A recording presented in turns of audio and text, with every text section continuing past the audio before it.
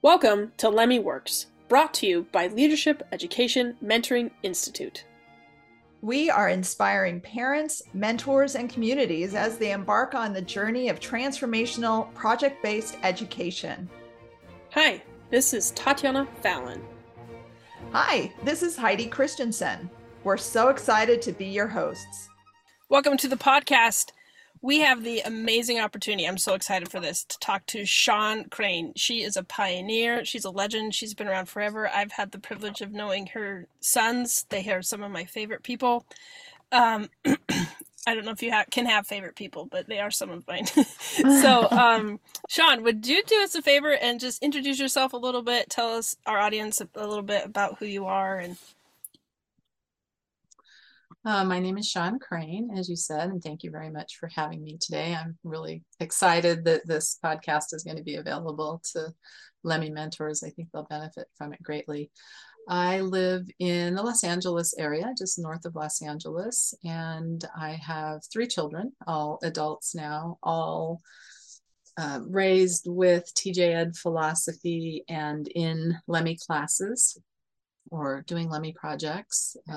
I started a group based on Lemmy projects in our community, and we have been doing that now. This year is our 22nd year, so we've been around a long time and have had some terrific and challenging experiences, but by far mostly terrific.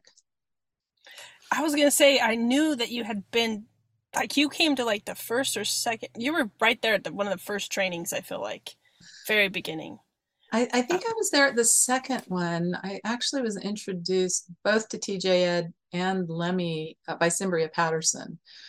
She went to the very first training, I guess, and came back and did a pilot Key of Liberty class in our area. And my eldest son was in that class. He was 11 years old at the time. He was on the young side. And after that, I guess it was the next summer that Cimbria said, you really need to come to this training. And I really didn't know what it was. And I knew it was aimed at scholar age students, which mine weren't yet. And she was the only one teaching classes in our area. And I think there was only 2 projects that existed at that time. I think it was just Key of Liberty and Shakespeare Conquest. I don't think anything else had been written yet. And so I can't even tell you today why I went. Divine inspiration, perhaps. I don't know. But she told me about the training and I signed up and drove 12 hours to Salt Lake City to go. That's awesome. How did you start homeschooling? Had you been homeschooling before, or Yes, all 3 of my children were homeschooled from birth up until college. I was very active in La Leche League, and as my children became older, I went first as a member and later became a leader in La Leche League and was involved for, gosh, I think close to 25 years. But there seemed to be kind of a natural outgrowth of homeschooling families from La Leche League. So it was kind of a natural evolution that as I got to know more and more people, I got to see some homeschooling families in action, and I got to see some of the older kids. I decided to homeschool when my eldest was 18 months old and started going to a homeschool park day that was way too far away, but was really instrumental in my choices, partially because there were a lot of teenagers there.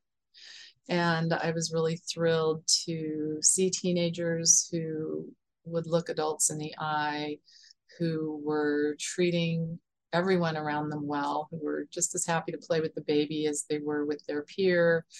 And it just got me more and more interested. I started reading and researching and really decided it was the path for us. Of course, was not sure if I could do it. I counsel a lot of homeschooling families, and when they tell me how scared they are, I always say that that's a really good sign that I would be very concerned if someone came to me and said they were going to homeschool and they had no fear about it whatsoever, because there would be something wrong with that person. But I decided to test it. So the summer before my oldest son's, what would be his kindergarten year, I bought the whole homeschool curriculum for kindergarten, and we started playing with it. And he blew through it in 2 months. And I thought, okay, I guess I can do this, because even if we waste the whole kindergarten year, he's already done kindergarten, so we're golden. So the rest kind of is history. It just became a very natural, normal path for us. And we were fortunate to have a lot of friends who we brought along for the ride, or they brought us along for the ride, but we got to do most of it in community, which makes a huge difference. Oh, it does, doesn't it? That's what I tell everybody who's starting out, that having a community really can make it or break it for most people. I mean, just, and it's, you think you're going for the kids, and it's really for you. I mean, I know when I was home with 4 little boys, when I first started homeschooling, just going and to a park day where I could talk to somebody else and bounce ideas off of them, and, just cry on their shoulder if I needed to, and talk to a real life grown up. Yes. Oh, yes. Yes. And have somebody actually call me my name. It wasn't just mommy, mommy, mommy, all day long. Sometimes it was hard. And yeah, having that interaction, it's important. Yes. Yes. The parents that I've worked with, I've said, you need to find your people, you need to find your buddy. You need to, especially when you're new, you need to talk to as many homeschooling parents as you can, because there's a million different ways to homeschool, right? I mean, I have lifelong friends, the lives of my children. My oldest is now in his 30s, and I have some friends still that I've known for 30 years. And even as close as we've been, and as much of our homeschooling as we've done together, some of them have even taught with my organization. We don't do it the same. We all bring our own flair, our own strengths, our own belief systems, our own principles. And the more people we can talk to, the more we can glean experience and information, and discard what doesn't feel right for us and embrace what does. But yeah, nobody should try to do this in a vacuum. That's a death sentence for a homeschooling career, is trying to do this on your own. While you were talking, I kind of had an epiphany, because I listen to a lot of podcasts. I really love Jordan Peterson. He's someone I really like to listen to. But some of the thing that he talks about is, like, there's a lot of divisiveness in America. And, like, as you were talking, I was like, yeah, that's because it's like they need to be able to work on a common goal, but not have to convert everybody to believing the same exact everything, and so I think it's so beautiful that you're like, we all come together on the same goal, but we all come with different parts of us, different, strengths and different ideas, and we put a different spin on it. So, like, how do you create a community that has so much diversity, but yet is so strong? Well, and that's a really interesting question. And it's something that the other mentors and I have discussed for years, because we are somewhat unique in the Lemmy world, if you will.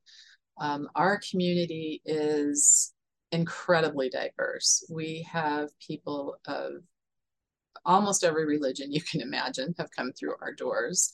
We have people, including atheists, including agnostics, Catholics, Jews, LDS, Scientology, Buddhists. I mean, we Catholics, Protestant, the confused, they're with us too.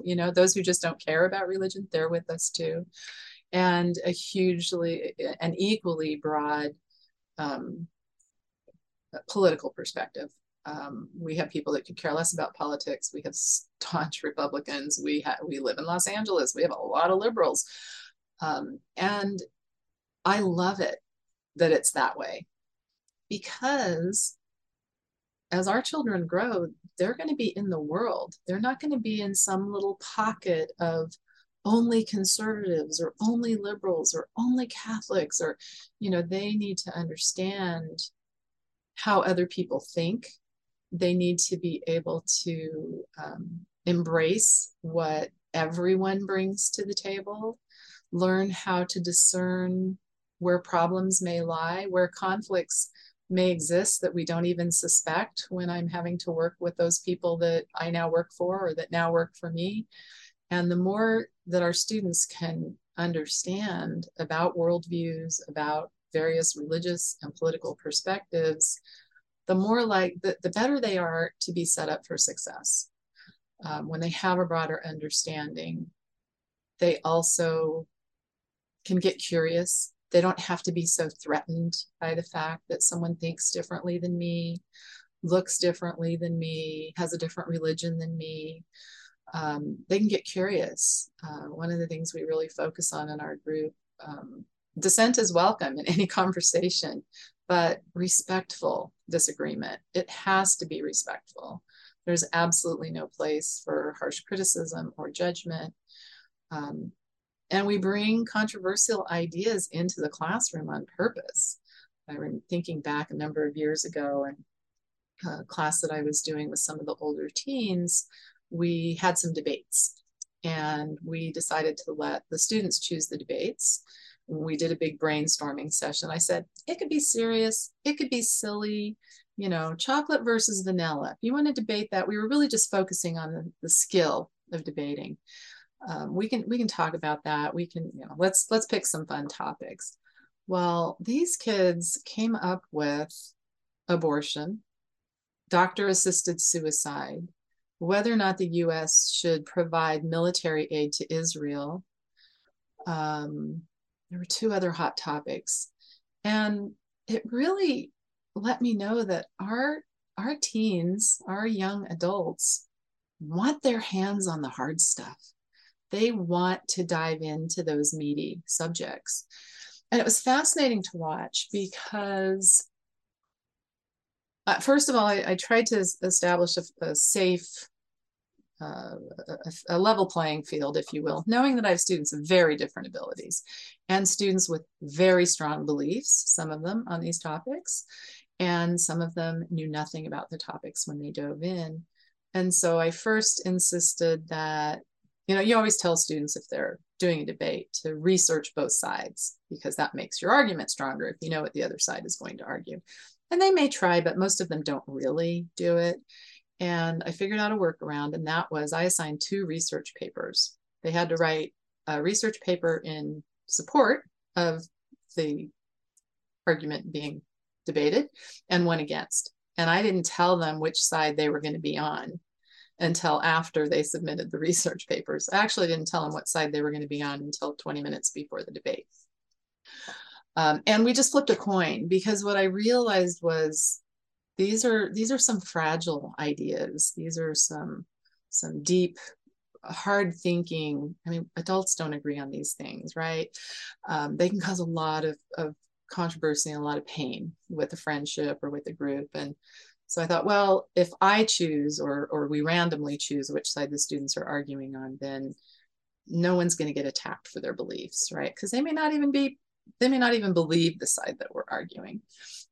And the kids did an amazing, truly amazing job. What was fascinating to me is we had a parent react. The kids kept everything completely respectful. It led to many, many great conversations afterwards. We had a terrific debrief. And of course, the debriefs are key with that sort of thing. And we had a parent absolutely lose it. Like, she couldn't handle the intensity around an issue that she felt very deeply about. And we had to do some damage control there. And we had to get a couple of mentors involved in a conversation between the student, parent who was upset, and the parent of the student who'd been on the receiving end of the attack. But what it tells me overall is that this is so desperately needed. Our children, our teens, our youth need to be able to have these conversations, to discuss important ideas, to disagree about important ideas, and to do it with diplomacy and respect, and not having to hate the person that they disagree with, and not even having to be angry with them, but if nothing else, at least having a better understanding of them. So I think I may have taken us way off our question. No, I love that. I love you bring that up. I just last year I read Coddling of the American Mind by Jonathan Yes, we did Haidt. too. And Yeah. it's just like I've really tried to hone into this, like my kids are anti-fragile. Like they're anti-fragile. And every Right. time I think that they are fragile, I'm not doing them a favor. So it's like these kids, these scholars, they're anti-fragile. Like clearly they could handle this. And obviously us adults couldn't. Like and they want to handle this. But I also think it's empowering because when you realize you can have a hard conversation with somebody and it doesn't diminish you, it's very liberating. Absolutely. Because like even in I was super blessed and was able to have a liberal arts education and go through leadership education. And so in my marriage, I've noticed that like we can have hard conversations and I'm like, okay, that was a hard conversation, but I'm okay. But that's not the case with my husband, right? Because that was not his experience, right? So then I always have to realize, oh, me having a hard conversation with you, even if it's just politics or anything, actually can, like, you do take it internally, whereas I don't. And all of the in-laws that have married into our family also struggle that way. Like dinner table, they're like, your parents just fight. Like everyone just fights and they argue. I'm like, no, we're not. We're discussing things. Nobody's hurting anybody's feelings. But to the outside world, it does sound like we're fighting because we disagree and we, engage in debate. And so I think it's really powerful. Like, no, we're anti-fragile and these kids need this. We really are. I want to say we're living in a time in which resiliency is crucial. But I don't know that there's ever been a time when resiliency wasn't crucial. I think it just gets tested in different ways in different generations. But yes, our youth have some huge obstacles ahead of them. And if they can't debate with an open mind, if they can't be willing to change their mind, if they can't be willing to learn and grow and become better than they are today, our world is really in trouble. And one of the main things that are kind of one of my main themes with our group is to set students up for success.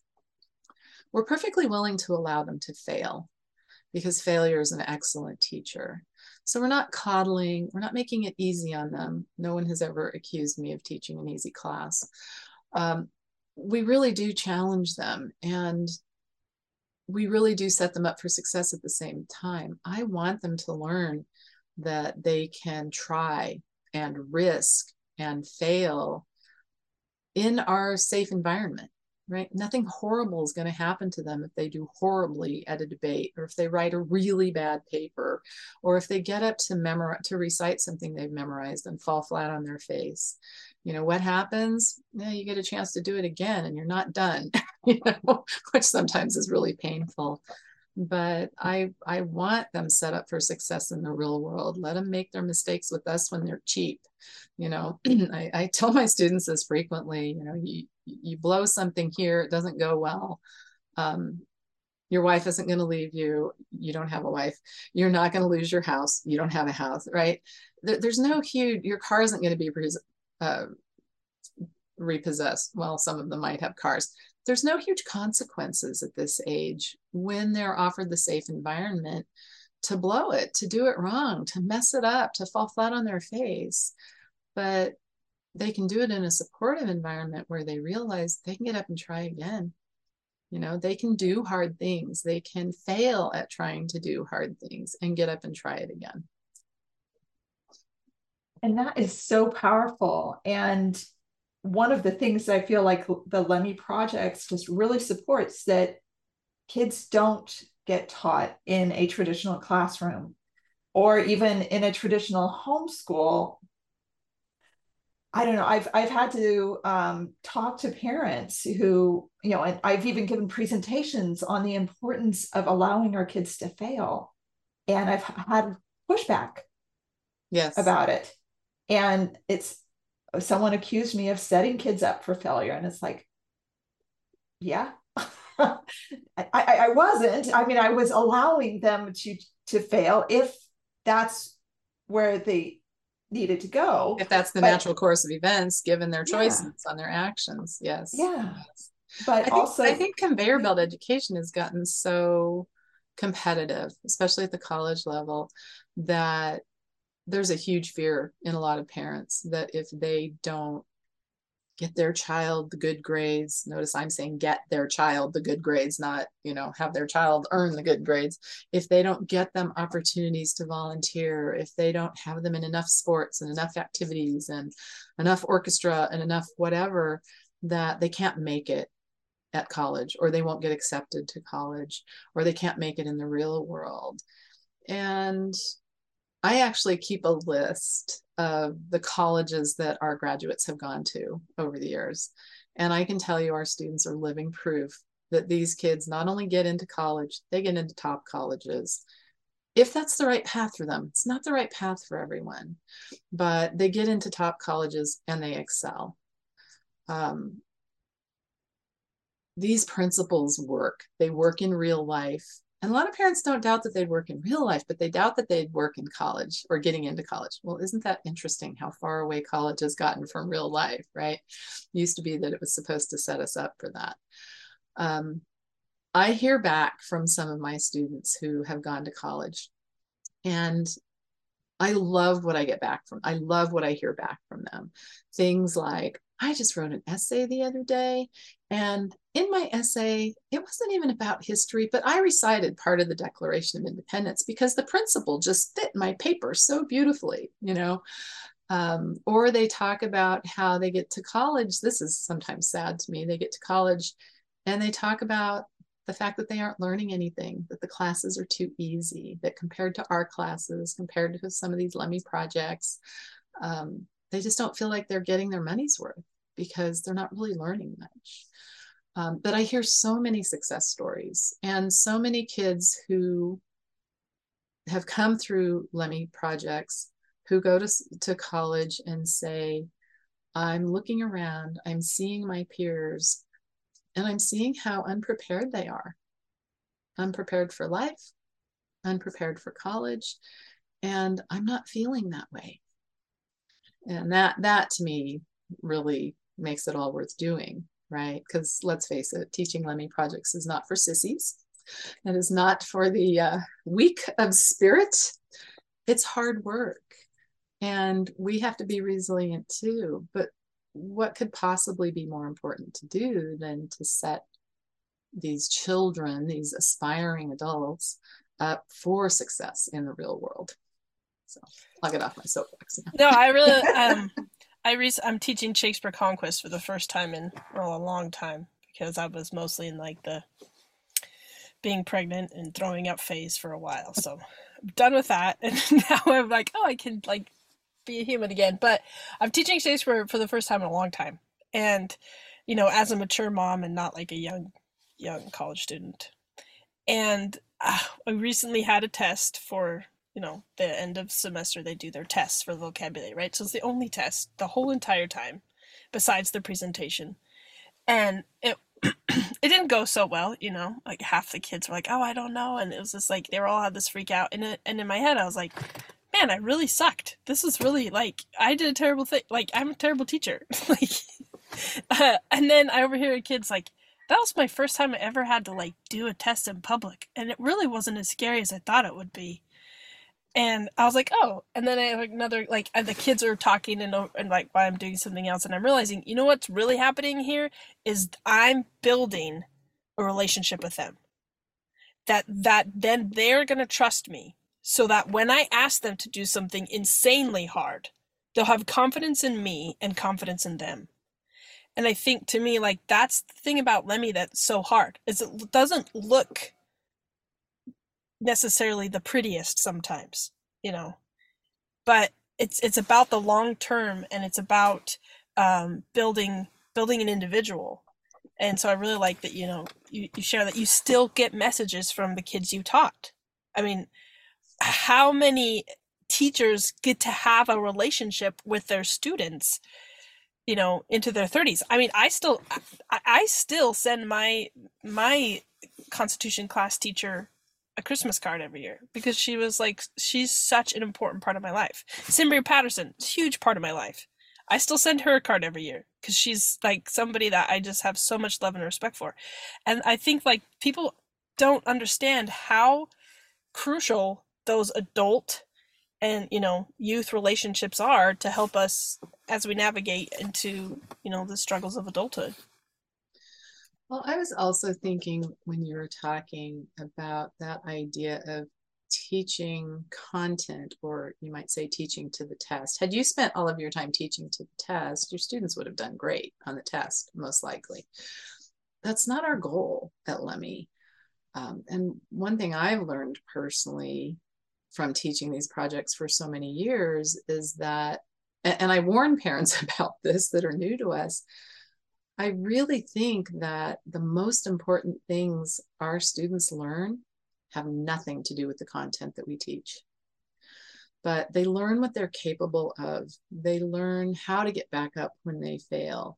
They learn how to communicate with their peers and engage with their peers on important topics, on controversial topics, on things that matter to them, not just what movie did you see, although there's nothing wrong with that, not just the latest video game.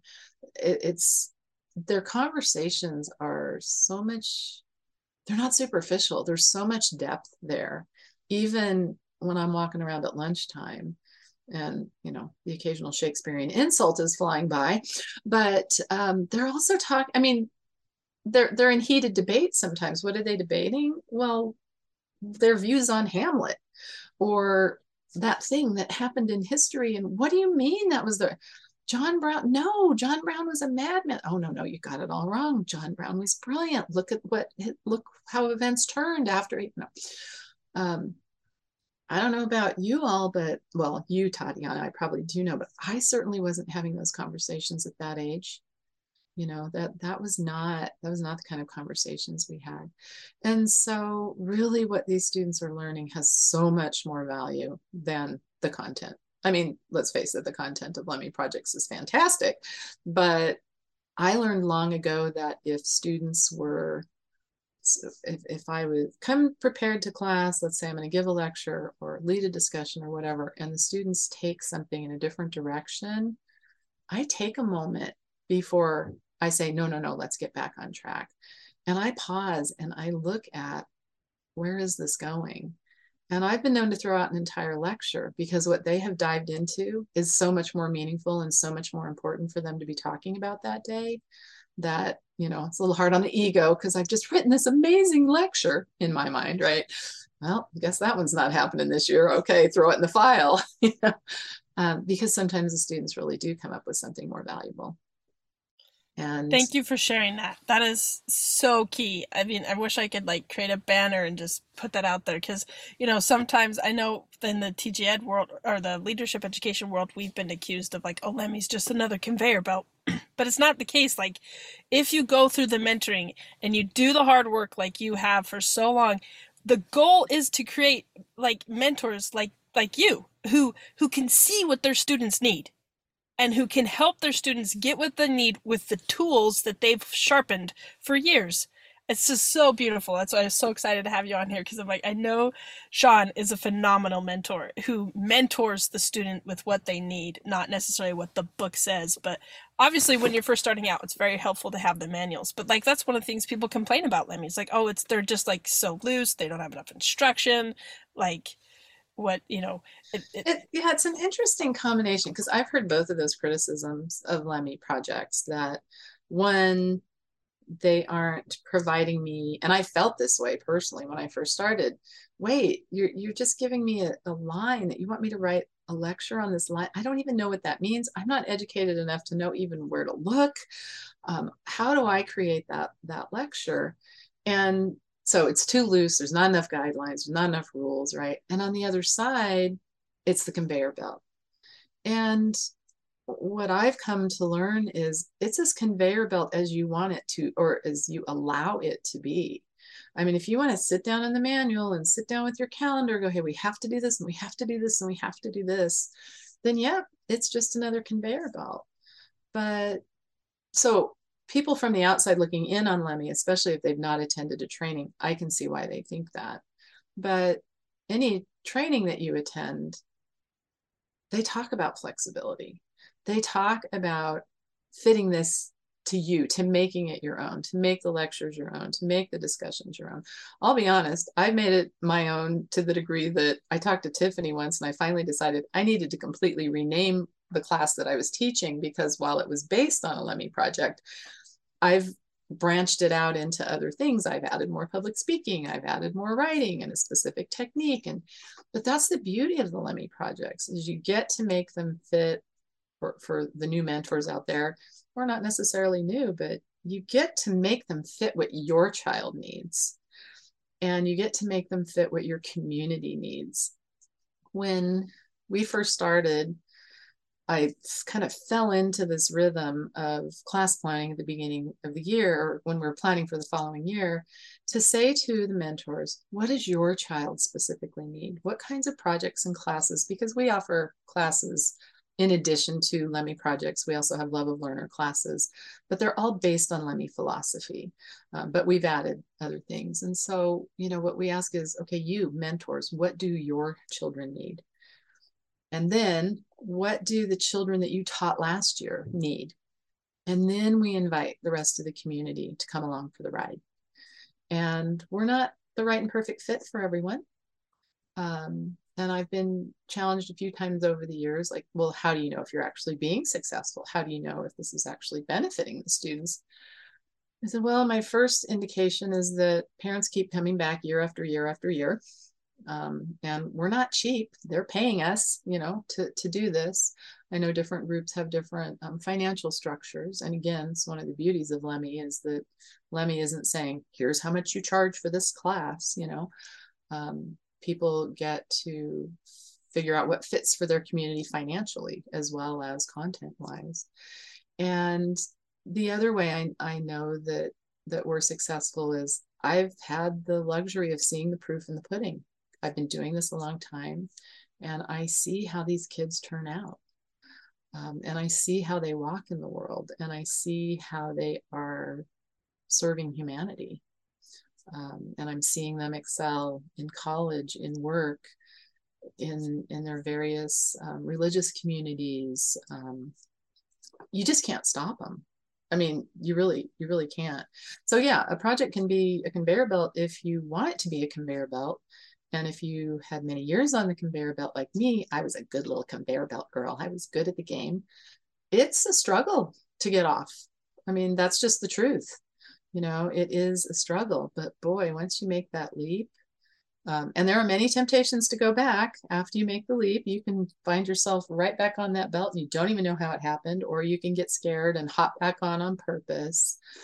But what are we trying to teach our children? Courage, right? If we're courageous enough to hop off the belt, stay off the belt, what can be created is just, there's no limits on the good things that can be created. We're interrupting this broadcast to remind you to share and subscribe. Also, be sure and check out our website at lemmymentortraining.com.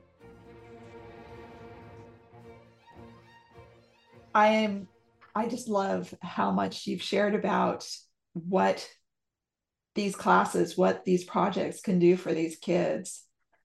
Can you share? I know you were sharing a little bit about your daughter and how she likes to do hard things. Can you share that? That was such a wonderful story, and I can relate to that because, really, when we have our kids go through these scholar projects, go through the Lemmy continuum, that's where they come out. They're willing to do hard things. My youngest son, he's like, this year he's in the first year of Quest, and he's like, I want to do hard things. I want to figure out this. Okay. So he was like, okay, I want to get my lifeguard certification. And so it's like, well, you don't even know how to do freestyle, swimming. It looks more like dog paddle. We need to figure out that. So it's like, okay, I have to join a swim team. Okay. So he joined a swim team, worked his way up to the top level. So then he went and did his lifeguard training, got that. And it's like, okay, now on to the next hard thing. Okay, that's just a 16-year-old, but your daughter, I just love that story. Can you share that with us? Well, one of the kind of the backstory that I really didn't talk about. My daughter is my youngest. Her two older brothers that Tatiana mentioned, she knows them. They're a really tough act to follow. My eldest is very bright, very articulate, very quick, quick thinking, quick speaking, and a force to be reckoned with, right? Second son, quieter, calmer, but no less determined, I guess is perhaps the best way. They both really excelled in pretty much whatever they attempted: athletics, piano, sports. I want to say success came easily to them, which is only halfway true because they both worked really hard at it as well. And so along comes my daughter. I should know this, she is 5 years younger than her next brother. And she's watching these boys and she's trying to keep up with these boys. She was the first one in the family to break a bone because at 6, she was sliding down the banister like she'd seen them do, and she went over head first. So kind of from the get-go, she's trying to keep up with her boys. She always called them her boys, right? And I think that was kind of informative, or kind of formed her vigor for tackling the world, right? She decided, and this is where the doing hard things came in. She came to me and my husband when she was 17 and said, Mom, I just feel I should notify you. What parent wants to hear that, right? I just feel like I should notify you and let you know that I am planning on going to talk to a recruiter for the military. And that took me back a little bit, mostly because I did not see it coming. My middle son had talked possibly about military service. It totally fit him. I mean, it totally made sense for who he was. This did not make sense for who she was. There was nothing about her that looked, sounded, walked like, nothing about her that from all the years that we'd known her, there was no hints, there were no clues that this would ever be of interest to her. And she did. She started talking to a recruiter. I went with her at one point and she decided to join the military. And she joined up as a reservist initially. And there were many, many, many conversations. Her dad and I had concerns. She is the least street smart of my kids. She's female. She's attractive. Military can kind of be a scary world for a mom. It's a little hard on a mom's heart for many, many reasons. But here's the beauty of the Lemmy philosophy in relationships. And this happens outside Lemmy too, but my daughter and I got to talk about all this. We got to talk about it in depth, and the relationship was maintained and became stronger. I mean, I cannot tell you how many hours and hours and hours and hours we spent talking about the military. And they weren't even sure that they were going to let her in. She'd had a pretty severe ankle injury a few years before, and it took them a long time to figure out if they were willing to accept her on that basis. We don't watch R-rated movies. My children don't watch R-rated movies when they're still children. At 17, I still consider her a child, not watching R-rated movies. We started watching just about every war movie out there because she needed to know, and she wanted to know. You know, she wanted to see what is this world that I'm trying to walk in. And so there are all these wonderful, deep, heartfelt conversations. And I finally said to her one day, you know, I've never really asked you, and we've had all these in-depth conversations, but I've never really asked you, what made you decide to join the military?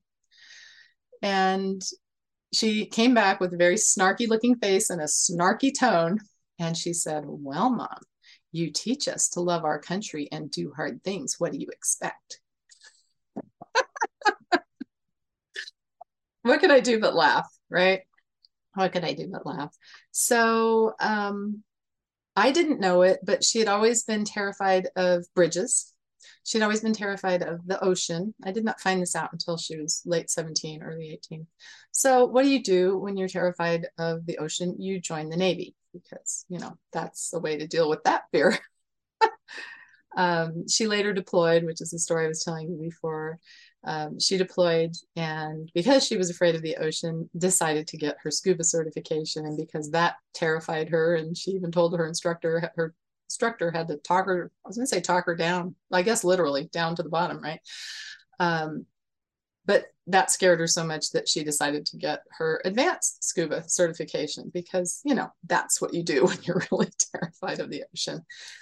But I have to say, I give her so much credit. You know, she's been incredibly courageous and facing her fears. And boy, talk about doing hard things. She has done some incredibly hard things with the military. And it's informed her entire life choice. She changed her major in college because she joined as a reservist, which allowed her to still continue her education. She changed her major because of what she found out about herself and a new passion that she found when she was involved in the military. I'm thinking it's kind of ironic because I have on my calendar today is her 6th anniversary of being in the Navy. She went to boot camp 6 years ago today. These projects really do set kids up to grow in ways they don't expect, to do hard things, sometimes just for the sake of doing them, just because they know they need to do them to be their best selves. And I've had the privilege of just watching my daughter grow and blossom in ways that I don't think she ever would have had she not been courageous enough to do those hard things that frightened her. She knows a lot more about herself now. You know, when we take on those things that frighten us, the world gets a lot less frightening. You know, we can do a lot. That's an amazing story and super inspirational too, because I mean, just the amount of grace it takes as a parent to be on board with your child choosing a path that to you, or, I mean, like if my girls came to me and said I'm going to join the military, I'd be like, no, not going to do that. Like, you know, like, I mean, obviously they're 10 and 8, but still in my heart, I'm just like, no, you have uncles who've served in the military. It's such a different world. It's so hard. It's so insanely hard. Like, you don't even know, you know, and then just as a parent being like, having the courage to be like, okay, like I'm going to trust that I've helped you on this path that you can navigate and make choices, and this is a choice that's going to be good for you. Like, I think that's just speaks volumes to you as a parent and her as an individual. That's a beautiful story. Well, and we had so many great conversations around it, and I was just honest with her. Because people would ask, it's funny because I have another student. I have 2 other students who've joined the military full time. And one of the dads I asked, and I said, so how do you feel about his joining up? And he said, well, he has my full support, and I really wish he'd make a different choice. And I was so grateful for hearing that. This was 4 years before my daughter decided to join, I think. And that was exactly how I felt. She had my full support. And I wish it wasn't the path that she was choosing, because it scared me, only because it scared me, right? They are signing their life away, right? They become the property of the government, essentially. And bad things happen. But it goes back to that idea of anti-fragile or resilient or coddling. What am I coddling? What would I be coddling them for? Right? I mean, selfishly on my part. Yeah, I had parents. Oh my goodness, I had some friends. How can you let her do this? And I looked at them and I said, what is this word let? Like, she's an adult. I mean, well, she wasn't fully an adult. She asked me at 17 if I would sign so that she could go. And the way things worked out, it worked better for her to go after 18. After they want high school diploma, that sort of thing. And she was finishing up some community college classes. So, but what is this let idea? We don't let our adult children do things. We raise adults who have their own right to choose. And at that point I thought, yeah, I could be against it. But one, who am I to say this is a wrong choice for her? And two, what would that do to our relationship?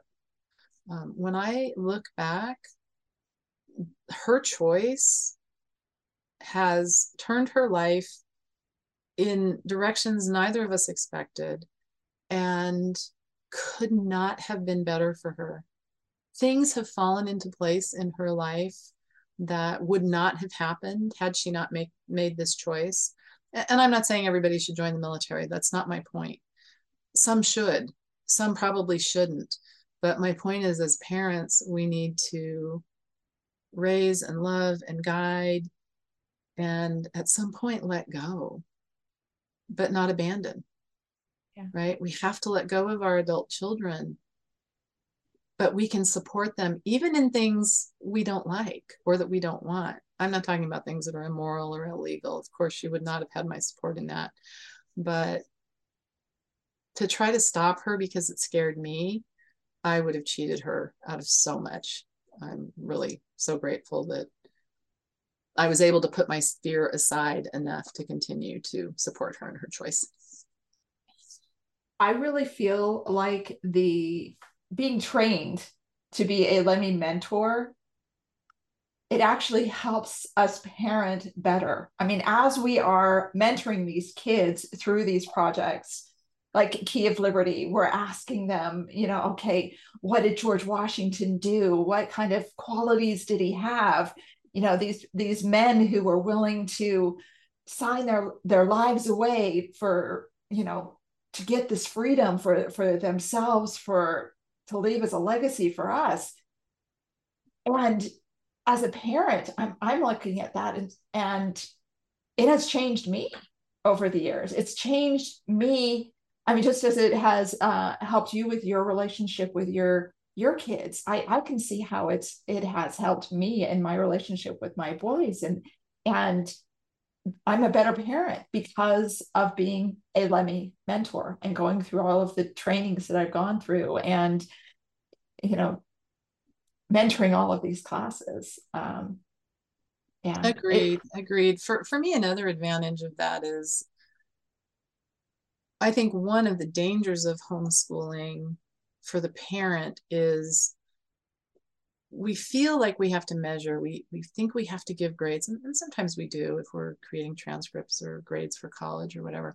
And we don't really have a measuring stick to know, what do I compare to? And as much as we say, don't compare your kids, to some degree we need to, how do I know if they're doing okay? And when we get to see other youth in the community, especially if we're mentoring them, we really get a sense not only of kind of where our kids fall on a very wide spectrum of a vast number of skills and abilities, but we also get to see how other youth walk in the world. It broadens our perspective of what we might want to expose our children to, what we might not want to expose our children to. It broadens our horizons, which as homeschooling parents can really only benefit us. And I know parents who, I've had a number of women over the years who have expressed reluctance to train with Lemmy and to teach with us, mostly because they're afraid it will take time away from their family. And let's face it, the reality is it does. We have a finite amount of time. If we're planning for a class, we're not necessarily with our kid in that moment. But what we learn and what we gain as mentors and how much growth it provides us can only benefit our kids. I don't know. I guess you could take it to an extreme and completely neglect your children while working on Lemmy projects. I've never known anyone to do that. The breadth of what it adds for us as mentors and the opportunity for our children to be exposed to other men and women who are willing to work hard, go through a training, pay attention to their own education, develop a project, teach a class, mentor a class. There's just no replacement for that. I mean, we can feel like we're going to cheat our children if we do this. And I'm not really sure how to express to parents what they will gain when they do this. It's kind of unseeable, you know, it's invisible, but so present and so valuable. I think as a child, watching my parents go through teaching and mentoring, it was very inspirational for me to realize all these things that you want me to know and learn, you're willing to work really hard to know and learn yourself. And so, you know, watching my mom work really hard at night and be like, hey, I mean, I'm studying, you got to leave me alone, was really probably did way more for me to motivate me to study than anything she could have said. Yeah. Because to me, it was like, oh, it's so valuable to mom that rather than watching a show or doing something else, she's reading and she's studying and she's writing papers and she's doing things that are hard for her that she doesn't like, that are, you know, making her uncomfortable, you know. And so for me as a teenager watching my mom and dad do that, I was like, oh, this is what education is, you know. And it was really inspiring. So I think you're right, like even though it looks like you're not investing in your family all the time, it really you are, you know. Completely. And the friendships that my children gained from Lemmy projects, some of them have been lifelong for them. I mean, their lives haven't been all that long, but they've maintained those relationships are still valuable to them. Kind of one final point in my daughter's story, which is a little ironic. My daughter was recently engaged, and she is engaged to a young man who came up through our program. And I've known him since he was 4. And he came to our group, and they speak each other's language. They both value ongoing education. They thrive in in-depth, deep conversations with each other about current events, important topics, right?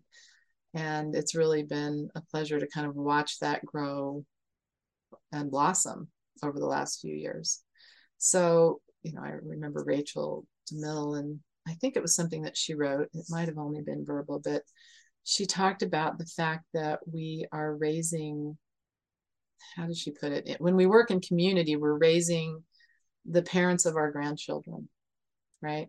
That it's not just our own child that we want to be educating and teaching, but we kind of sell the world short if we're only going to offer it to our own family. But when we offer it to our community, those are going to be somebody's parents, somebody's grandparents, possibly the spouse of our children. In my case, it is. And gosh, why should we cheat the rest of the world out of these wonderful principles and educational ideas? Thank you so much for spending this hour with us. I don't want to take too much more of your time, but my last question I want to ask you is there one piece of advice that you would give a struggling Lemmy mentor? Great question.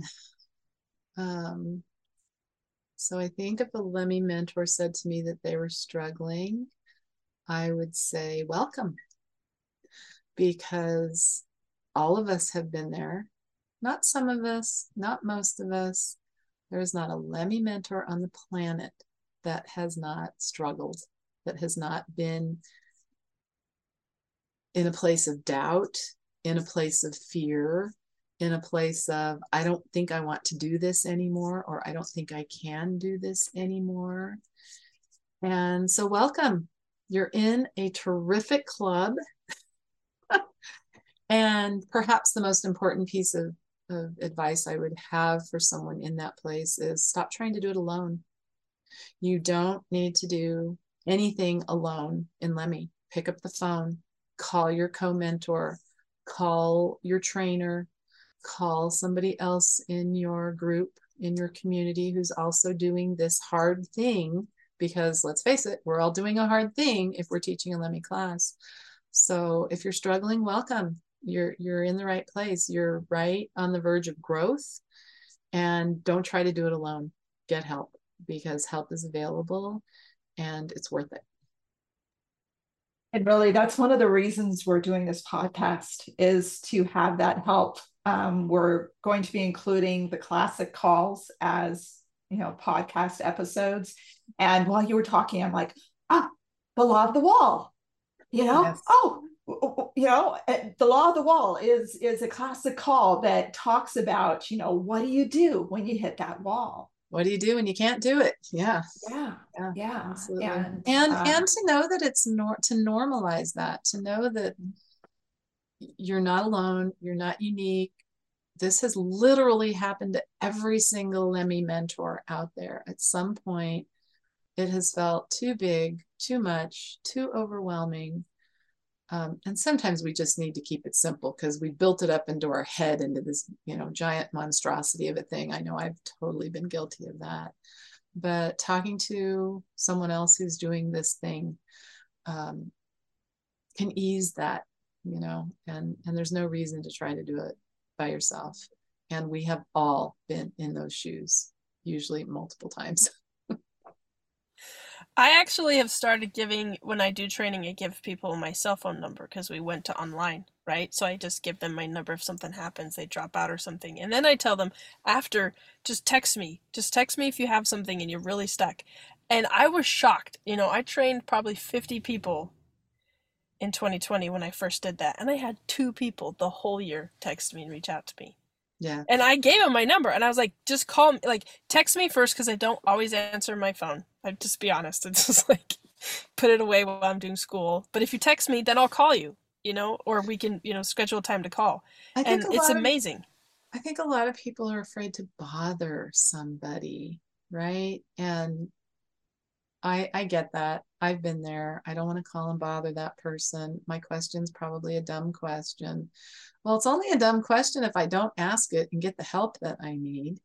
And I've been doing this Lemmy thing for a long time. I've never talked to anyone who wasn't more than happy to share the journey, who wasn't more than happy, sometimes even grateful, to help me out.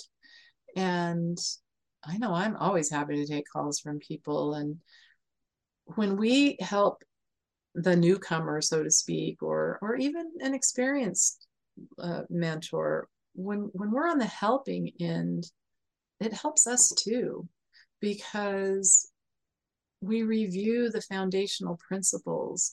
We get a chance to go deeper in our understanding of something, and that just makes us better mentors. So when we talk about these ideas together, it doesn't just help the person needing help, it helps the person offering the help. And it also builds community, and it also lets us know we don't have to do this alone.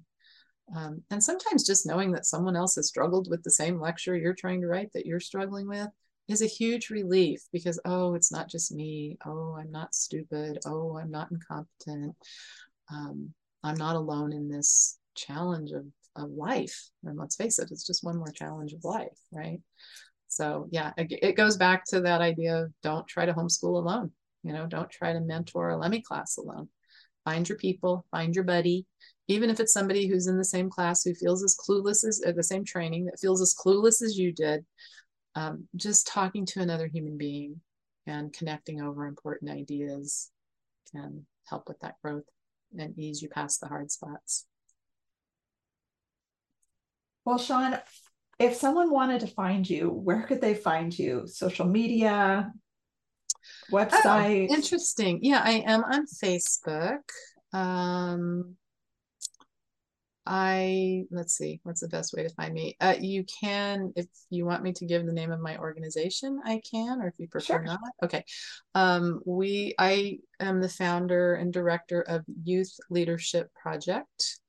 Our website is ylpeducation.org. And there's a link there where you can email me directly. Also on Facebook, just Shawn Crane, West Hills, California, I guess. Happy to talk with you, happy to help. Don't be afraid to send me a message and say, I know you said on the podcast that we could talk to people. Do you really mean it? Yeah, we really mean it. Yeah. So yes, happy to share the journey. Thank you so much, Shawn.